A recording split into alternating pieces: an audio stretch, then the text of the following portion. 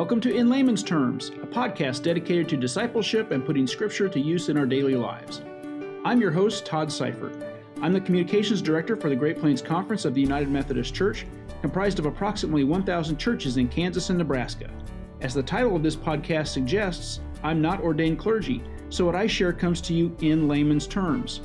I have more than 20 years of experience teaching the Bible to everyone from teens to 90-somethings, and I'm excited to share what Scripture has to say to us in today's society, and I love to tell stories of how people live their faith.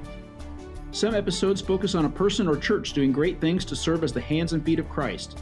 Some episodes include interviews with experts who can help us along our faith journey, and other episodes include some short reflections on Scripture. Thank you for joining me.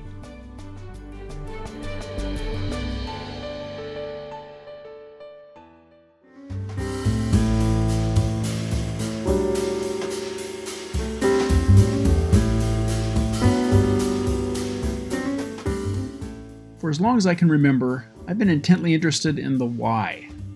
Why behind events and situations. I think that's why I love history so much. It explains the why behind so many things in our society. Why are so many of our cities located where they are? Well, usually it had to do with access to water or rail lines. Why are states shaped the way they are? Sometimes the lines were determined by geography, sometimes by access to natural resources, always by politics. The events in our history give us a starting point, the beginning of a chain of events that lead to an outcome that we see, at least for now, as an endpoint. In reality, we may only be another dot along the much longer pathway towards something or somewhere that we can't even imagine. As we've discovered, the civil rights movement didn't end in the late 1960s or 1970s. The death of the Reverend Dr. Martin Luther King Jr. wasn't an endpoint, but another dot, albeit a significant one, on what I am personally calling the path toward equity for people of all skin colors. I remember seeing a Woolworth soda fountain at the Smithsonian Institution in Washington, D.C. That display commemorated the sit-ins that marked civil disobedience by the African Americans and their white allies in the 1950s. While traveling in southern Mississippi, I once saw an old water fountain with the faded, but still visible, Whites Only sign painted above it. When I saw that soda fountain counter and the water fountain, I remember thinking how awful it was that black men and women had to endure such a terrible thing as segregation. Well, I'm older and wiser now. I still think both of those things are terrible, but I also understand now just how trivial those things were in comparison to such an obvious, much larger part of our society. I'm talking about housing. It's how most of us white folks determine our sense of community, our refuge. Frankly, it's often how we build wealth. I can't honestly say I thought a lot about this subject until I saw a book resting on a Barnes & Noble table titled The Color of Law by Richard Rothstein. Its subtitle is actually what prompted me to pick it up and buy it. It reads, quote, "A forgotten history of how our government segregated America," unquote. As I read this book, which was published in 2017, I learned so much about the true economic plight of African Americans in the United States. While the author definitely lets his opinions be known, what he says is backed up by such a mountainous volume of information and truth from public documents and things that you can see with your own two eyes that the points made are almost irrefutable. I was so taken by it that on a whim I tracked down his email address at the Economic Policy Institute and sent him an email asking, "Hey, would you agree to be my guest on In Layman's Terms?" I didn't think there was any chance he would respond. But just a day later, to my surprise and delight, he sent me an email that said, "Sure. Let's do it." What you're about to hear is a little different than some of my other episodes. I've broken the interview into some smaller sections, and I'll provide some transitions from time to time, but at times you'll hear some longer descriptions and explanations from Richard Rothstein. Sometimes you'll just hear the exchanges between him and me in the nearly hour-long interview. I hope you'll find what I did, enlightenment as to that all-important question, why? Why do so many African Americans seem to struggle when it comes to housing? Why do so many people of color live in inner cities? Why didn't African Americans make more advancements after the civil rights movement?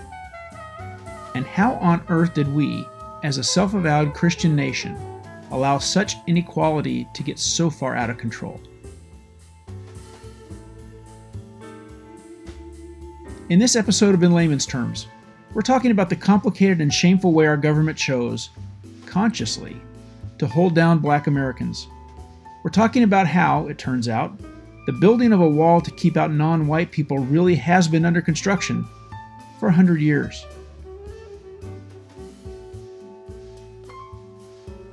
Let's start by understanding Richard Rothstein. I asked him how he got interested in this subject. Well, I used to be a specialist in education policy. I was an education columnist at the New York Times. I wrote about education policy for think tanks in Washington. I came to understand that the biggest problem that public schools have in this country is segregation. Because when you concentrate the most disadvantaged children in single schools, it makes it impossible for the schools to overcome all of the enormous social and economic disadvantages that those children come to school with in order to get the kind of achievement that you can get in a middle class school. And I remember writing one column, for example, about asthma. As you may know, African-American children in urban areas have asthma at 4 times the rate of middle-class white children in suburban areas, 4 times the rate.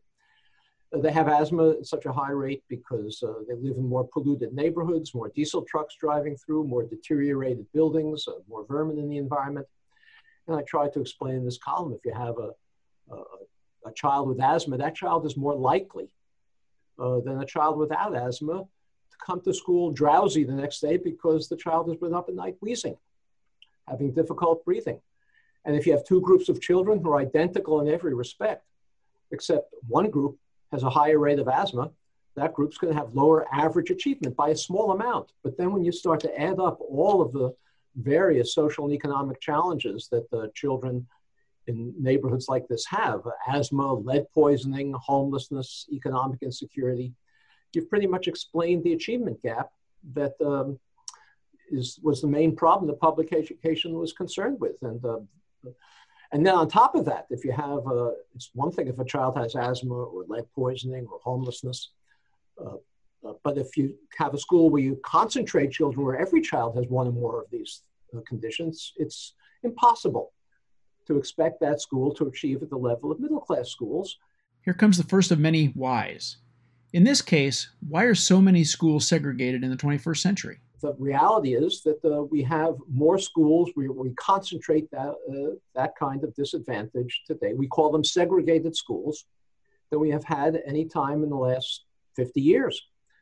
And the reason that we have more segregated schools is because the neighborhoods in which they're located are segregated. So I began to think that neighborhood segregation was an education problem. That's how I came to this. I wasn't really studying housing. But I began to look into it a bit more.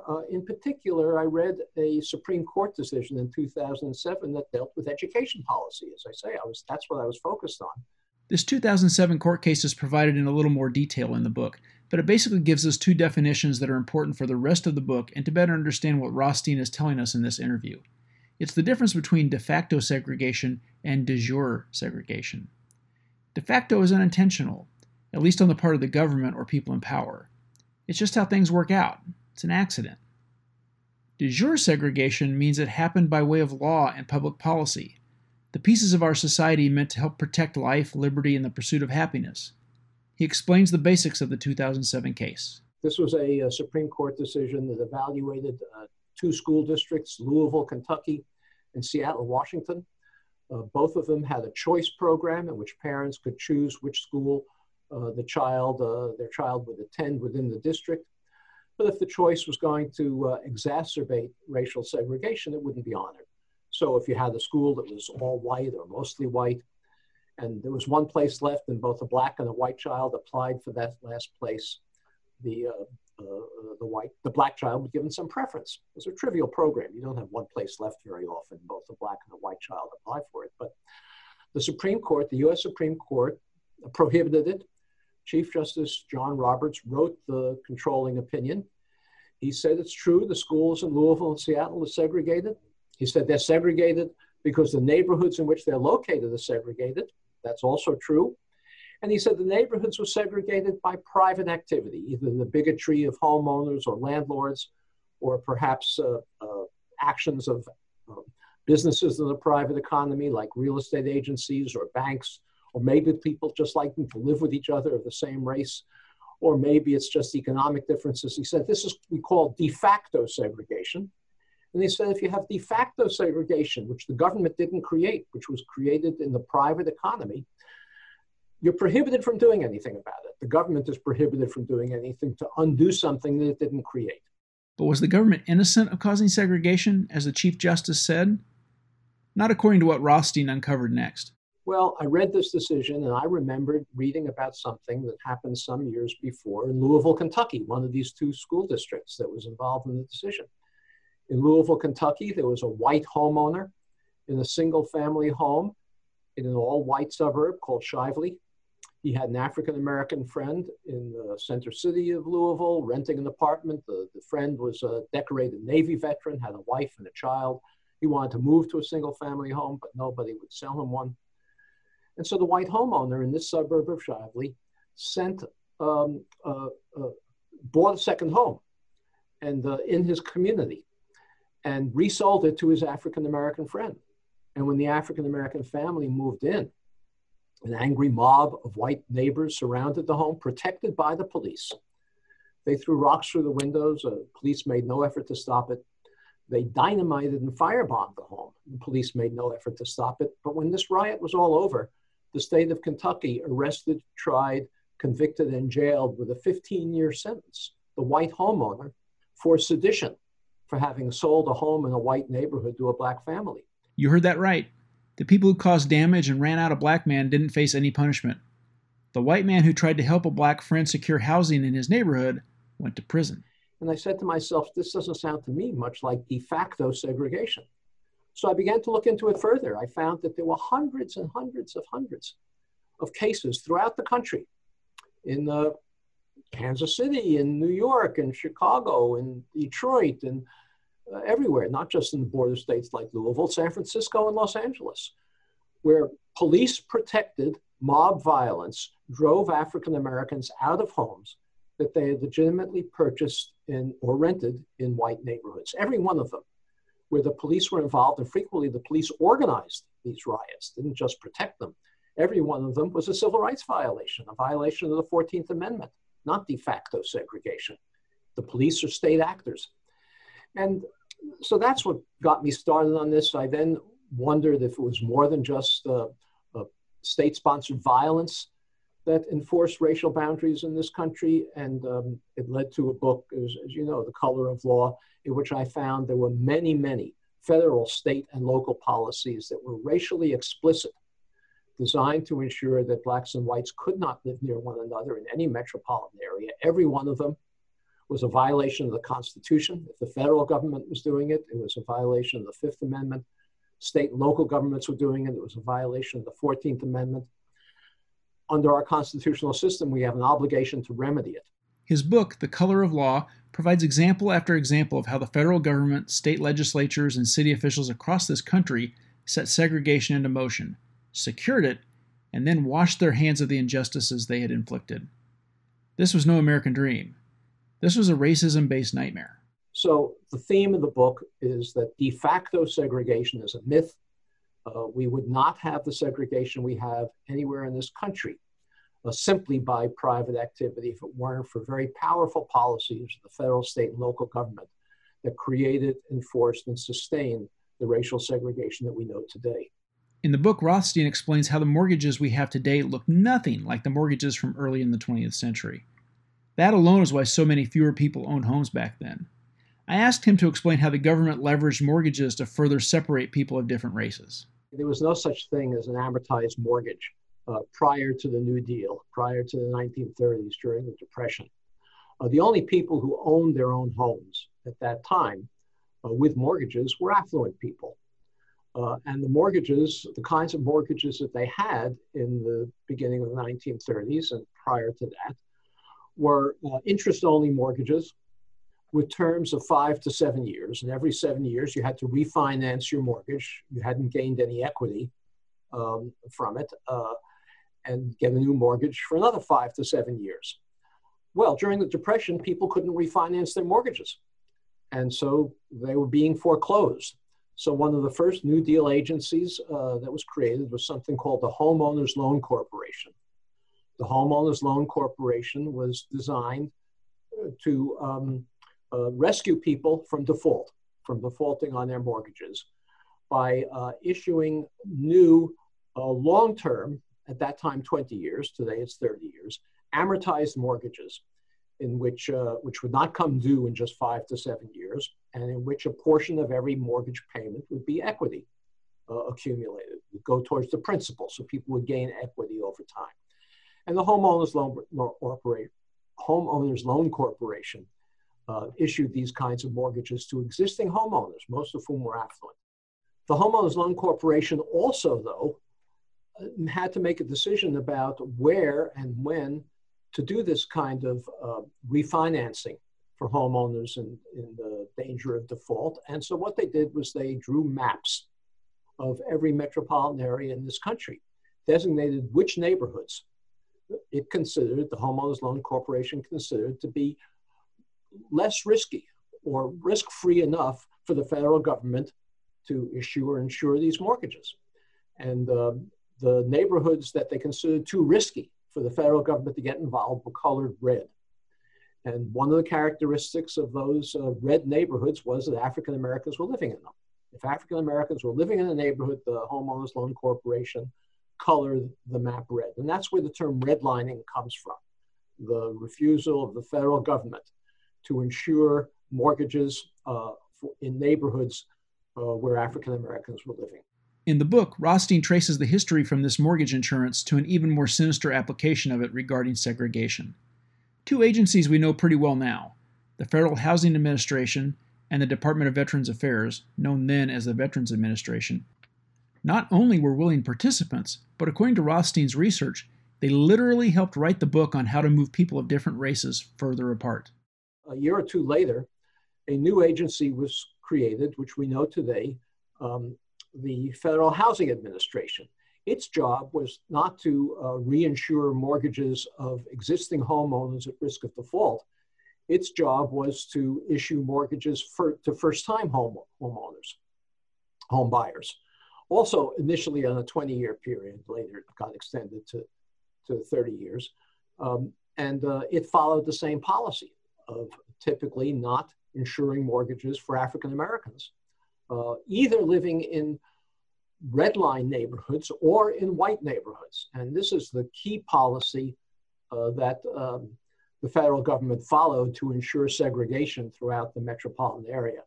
And then we go, in order to understand that, we have to go another 10 years into the post-World War II period, when the federal government, through the Federal Housing Administration and Veterans Administration, embarked on a policy, an explicitly racial policy, to move the white working class out of urban areas into single-family homes in all white suburbs that surrounded cities.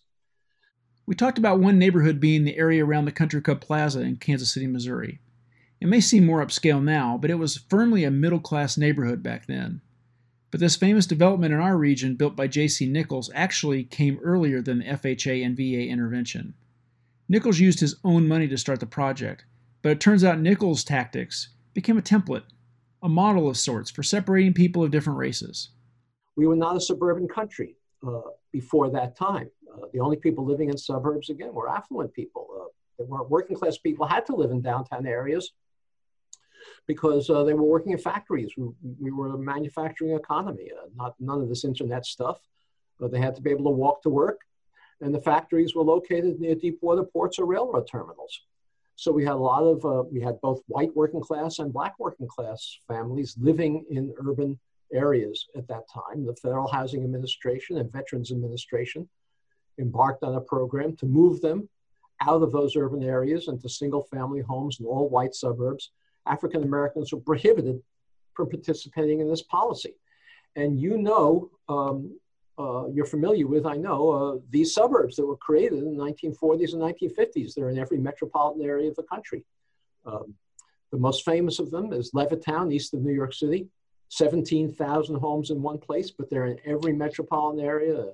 Westlake, south of San Francisco, Lakewood, south of Los Angeles, Detroit, Chicago, Kansas City as well.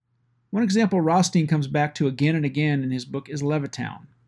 One of the reasons is its sheer size. The federal government had to back the loans for construction, and by doing so, it ensured only white people would inhabit this enormous neighborhood. It was 17,000 homes.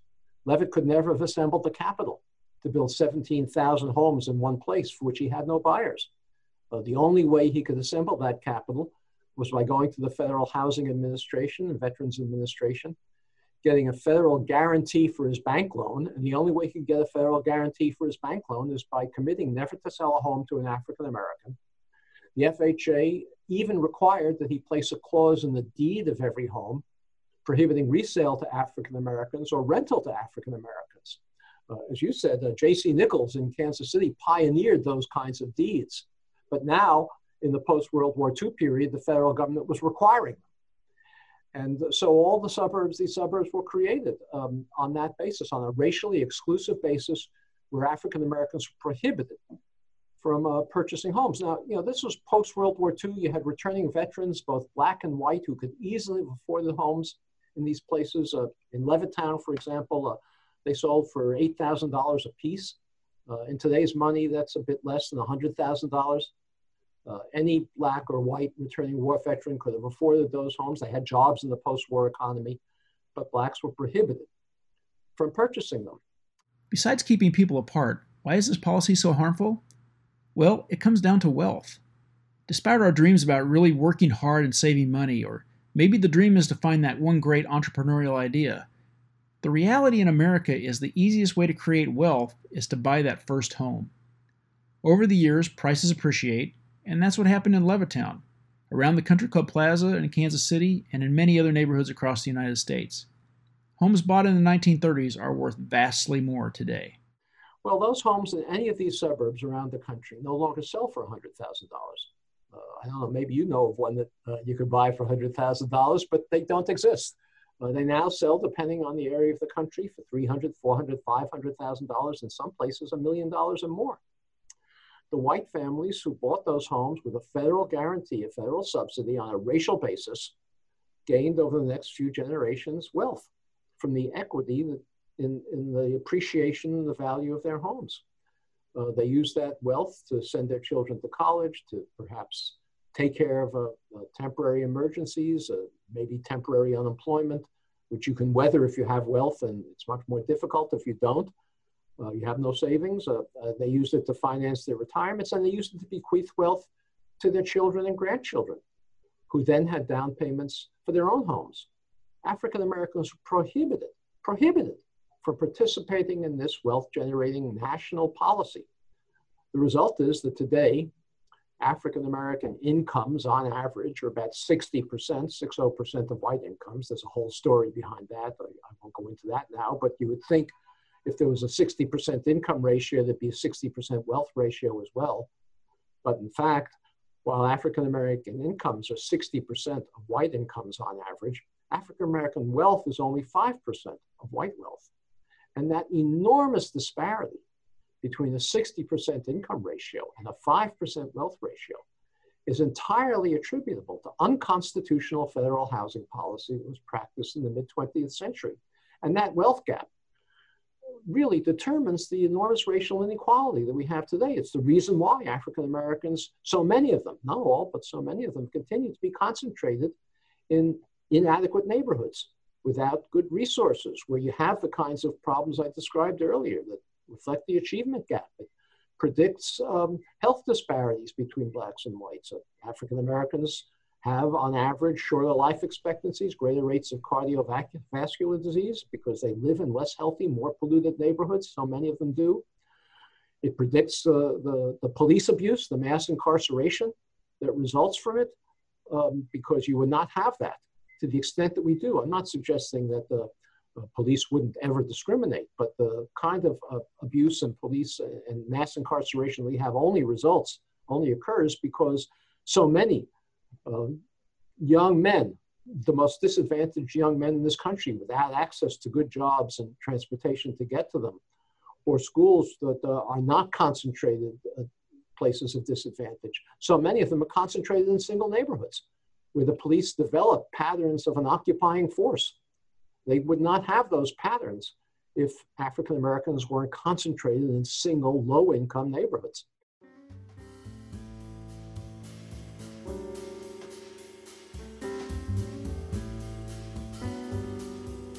It's an interesting concept, isn't it? Without concentrating people of color in confined areas, we might not have the racial tensions that we have today. Think of the lives saved, the lack of stress and fear. Are you starting to understand some of the whys behind our struggles now? We'll keep going with our discussion with the Color of Law author, Richard Rothstein, right after this short break.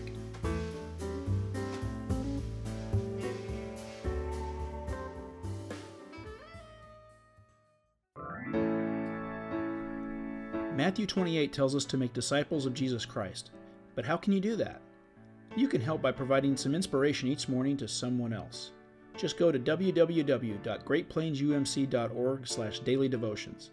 Once there, you'll find a QR code and a link to a sign-up page. Pick your day and your topic. If you need some assistance, there's even a link to the Vanderbilt University Daily Lectionary.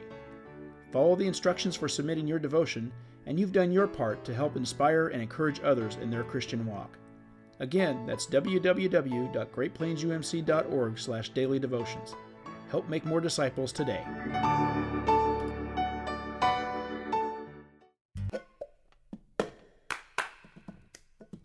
How does your church celebrate big events? How does it gather the community together? How does it sometimes introduce you to people you might not have known? Many times in the Great Plains, it's with a potluck dinner. And that's what we try to do with our podcast, Potluck. This is David Burke from the Great Plains Conference and host of Potluck, where we do, in audio form, all the things a potluck dinner does. Celebrate big events, gather the community, and introduce you to new and interesting people. Listen to Potluck, available at greatplainsumc.org.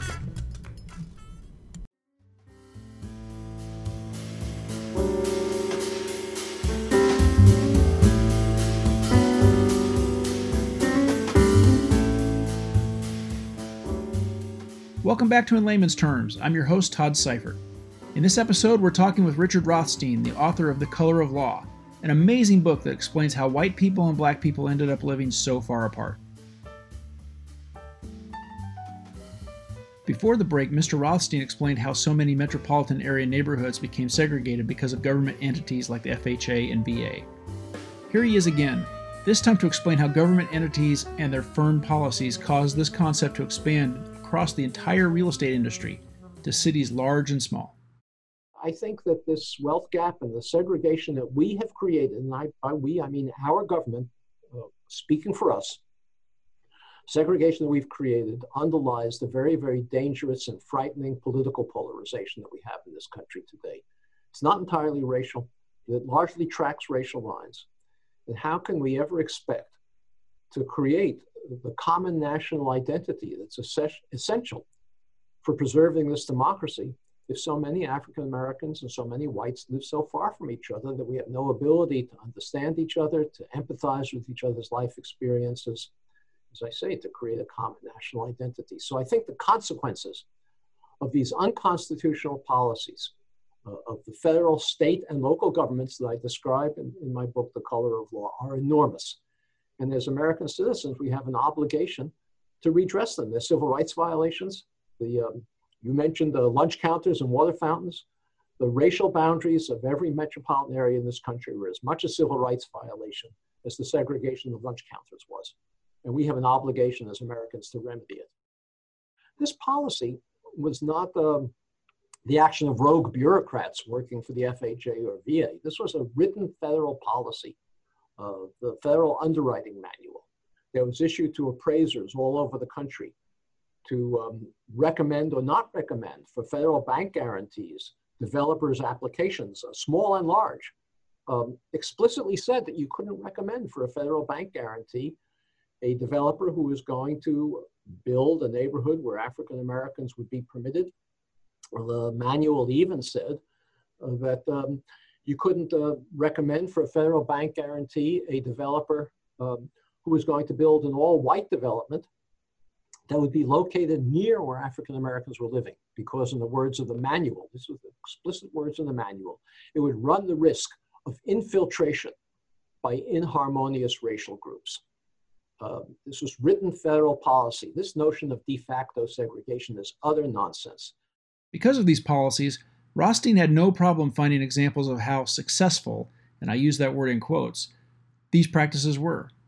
Here's one example I asked him to share specifically from the book about Detroit.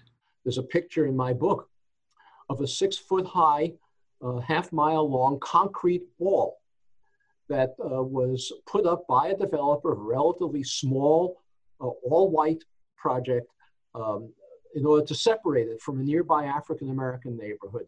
And only once that wall was constructed would the FHA guarantee that developer's bank loans. In an era when we debate a wall to keep undocumented people out of the United States, we have to come to grips with the fact that we literally required developers to build walls just to keep black people out of so-called white neighborhoods. Just thinking out loud here, but maybe we should tear down those walls first. Just contemplating. Our conversation took a bit of a detour into a talk about terms we use these days. One of them is grandfathering. One possible origin is detailed in the book Wilmington's Lie by David Zucchino. It details how the fully integrated town of Wilmington, North Carolina, 56% black in 1898, and it's now only about 18%. Anyway, Wilmington was overtaken by people who proudly proclaimed themselves to be white supremacists. They bragged about it. They ran out elected black leaders and business people. They killed black men. They burned black businesses.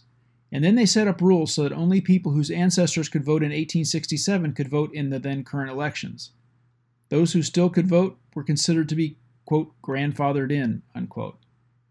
This was one of the few facts I'm sharing in this episode that I can actually say I knew prior to reading Rothstein's book.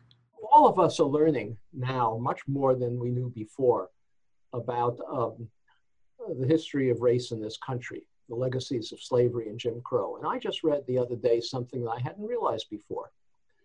The term grandfathering, which we commonly use in this country for a variety of reasons, actually has its origins in racial suppression.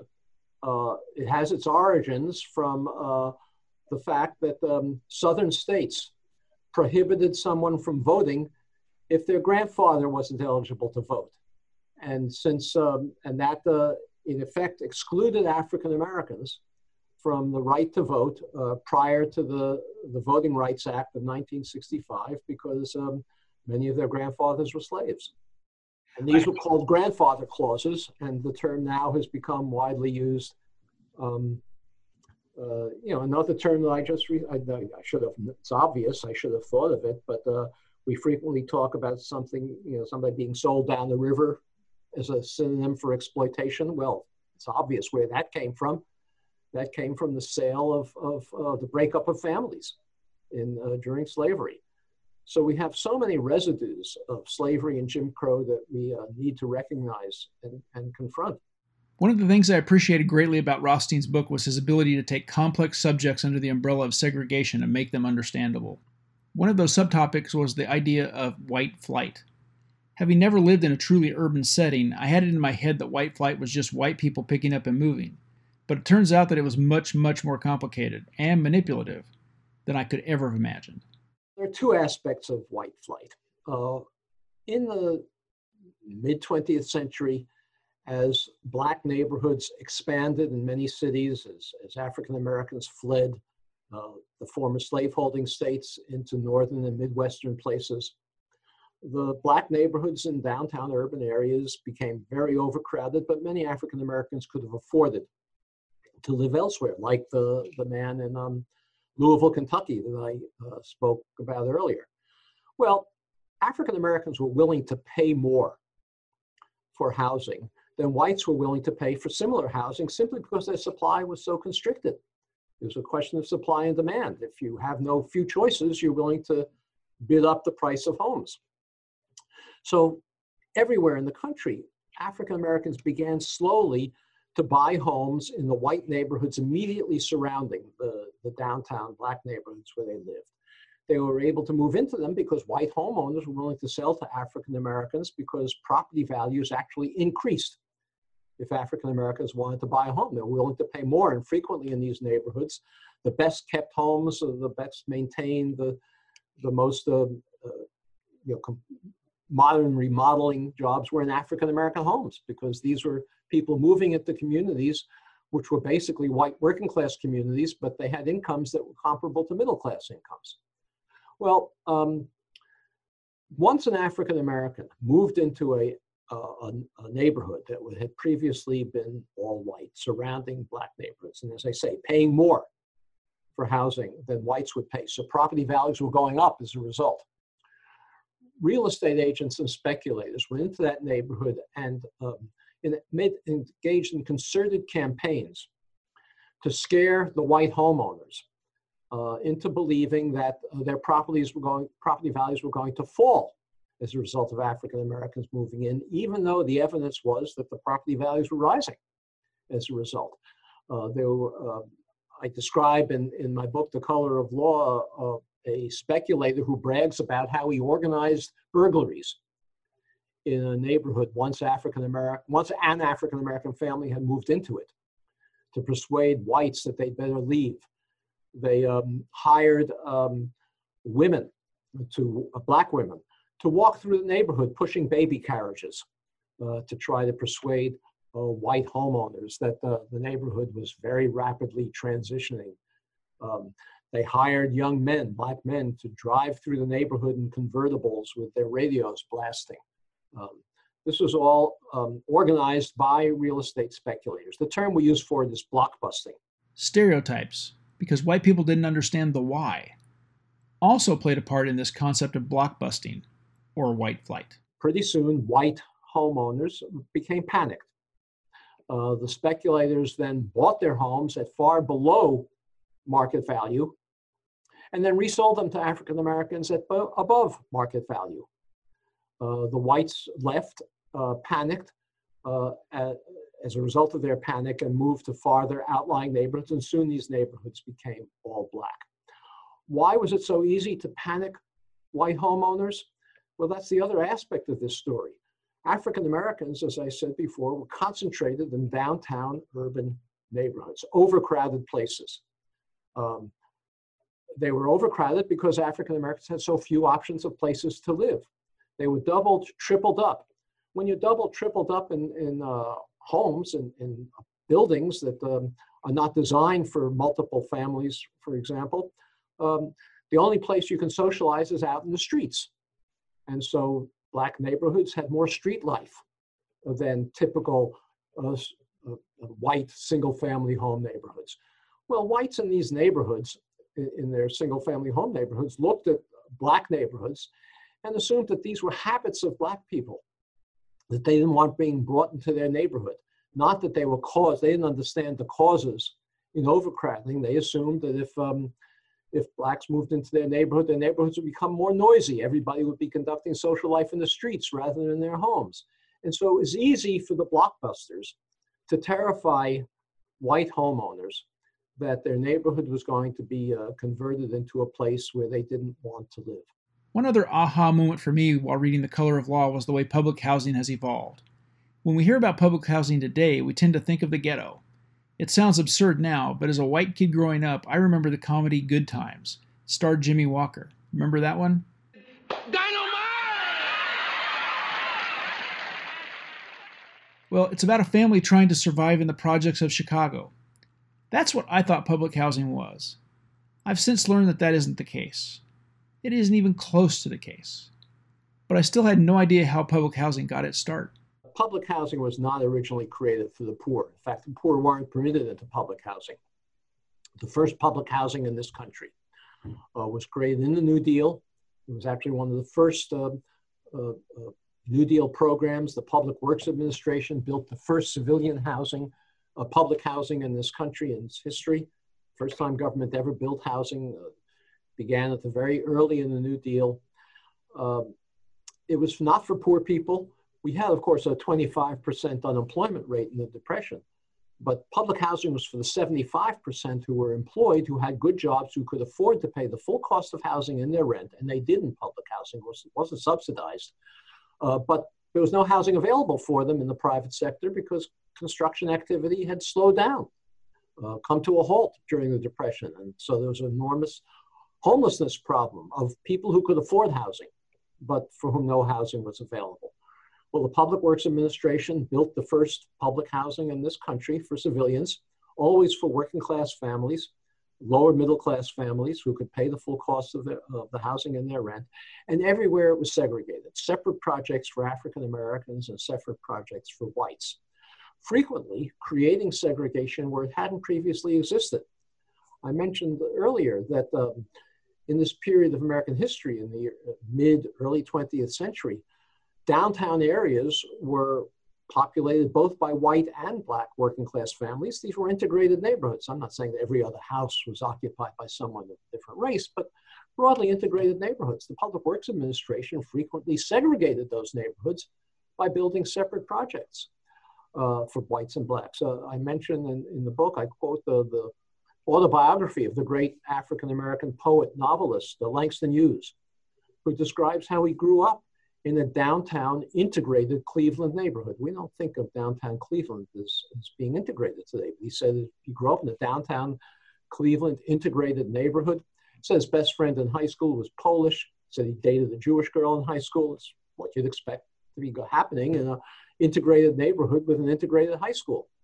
Public Works Administration went into that neighborhood, demolished housing, and built a separate project for blacks and a separate project for whites, creating segregation in a place where it had previously existed.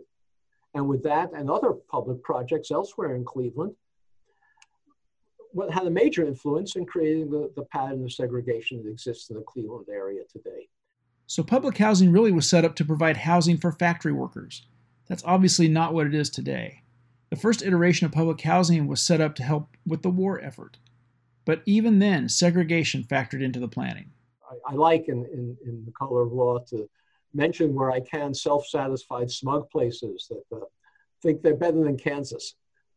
One of them I talk about is Cambridge, Massachusetts.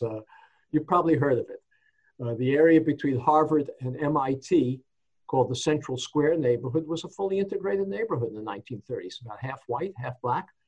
Public Works Administration demolished housing there to build a separate project for whites, a separate project for blacks, creating a pattern of segregation there and with other projects elsewhere in the Boston metropolitan area that still persists today. So this went on all over the country. In World War II, hundreds of thousands of workers flocked to centers of war production to take jobs in war industries that hadn't previously existed. And you may know, if you're familiar with this history, that the great migration of African Americans out of the former slave-holding states into West Coast cities took place for the first time in World War II. There were very few African Americans on the West Coast prior to World War II. There were some, but very few. So when the federal government built segregated housing for war workers, even though they were working in the same war plants, same shipyards, same aircraft factories, it was creating segregation where it hadn't previously existed. San Francisco, for example, the federal government built 5 projects for war workers. 4 were for whites only, 1 for African Americans. The African American project was in the neighborhood that later became the African American neighborhood of San Francisco. It hadn't been that previously. And with this, in this way, it segregated the San Francisco metropolitan area, the Bay Area, and the same thing happened in Portland and Seattle and Los Angeles. That's why we have segregation today on the West Coast. It's because of these World War II projects, public projects. These were people who had jobs. They weren't unemployed, they weren't poor, they had jobs in war industries. The government had to provide housing for workers if the government wanted the planes and the ships and the aircraft carriers to be produced. So it created segregated housing, creating patterns of segregation all over the country that hadn't previously existed. So how do we fix it?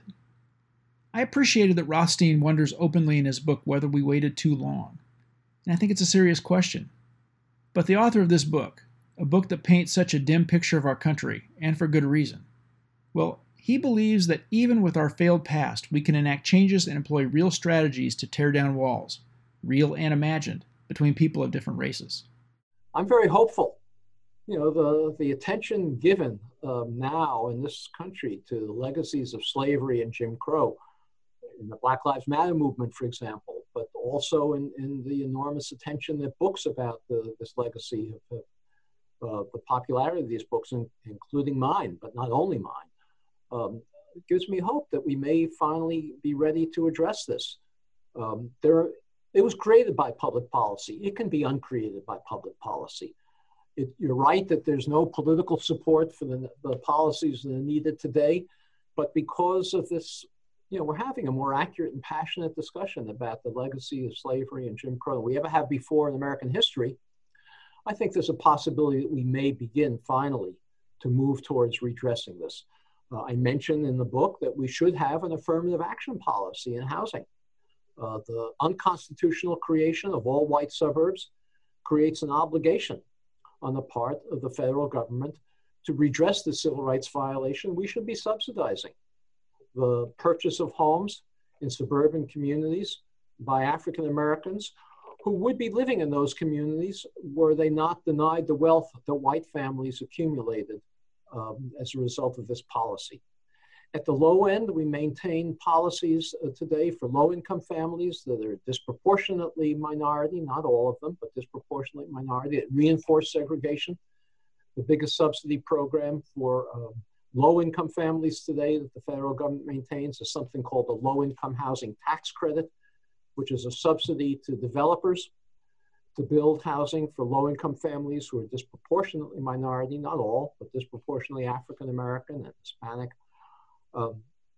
That subsidy, the Federal Treasury Department rules create a priority for placing those projects in already low-income neighborhoods, reinforcing their segregation. That's crazy. It should be the reverse. We should create a priority for placing more diverse projects, more apartments and townhouses and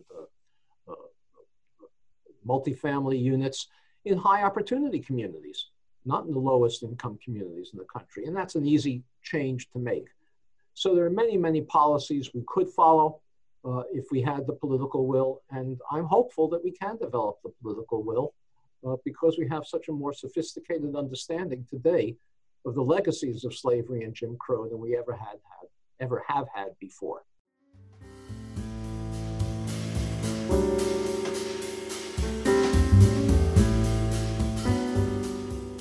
Did you find what Richard Rothstein said fascinating? I suspect many of our listeners had some ideas of how segregation became so ingrained in American society, but you may not have known exactly why. There's that word again. Why? My hope is that more people will read Rothstein's work and will think for themselves. I hope people will say they aren't okay with it, that this injustice shouldn't be allowed to stand.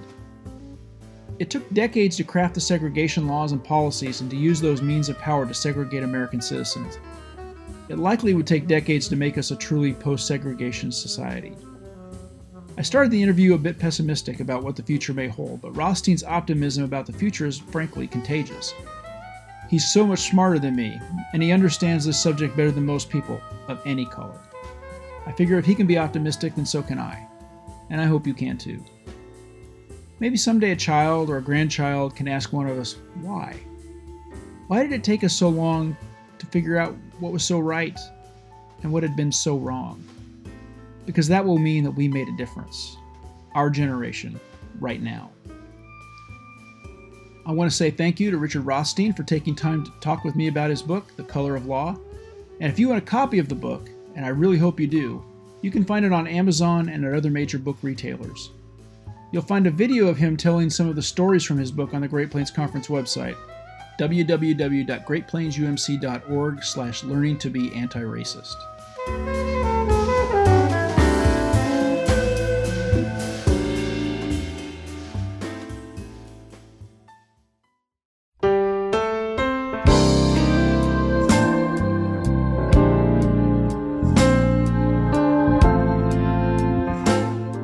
Layman's Terms is a podcast sponsored by the Great Plains Conference of the United Methodist Church and by me, your host, Todd Seifert.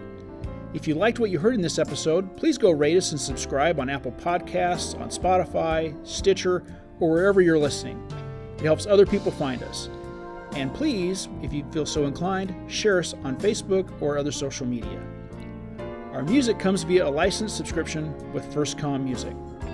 You can find archive podcasts on my website, toddseifert.com, or via a link on the conference website, greatplainsumc.org/podcasts. Feel free to email me any questions or suggestions to tseifert@greatplainsumc.org, and I'll do my best to respond as quickly as possible. Thanks again for listening, and until next time, please do what you can to help make more disciples of Jesus Christ. You can play a small part in helping change a life.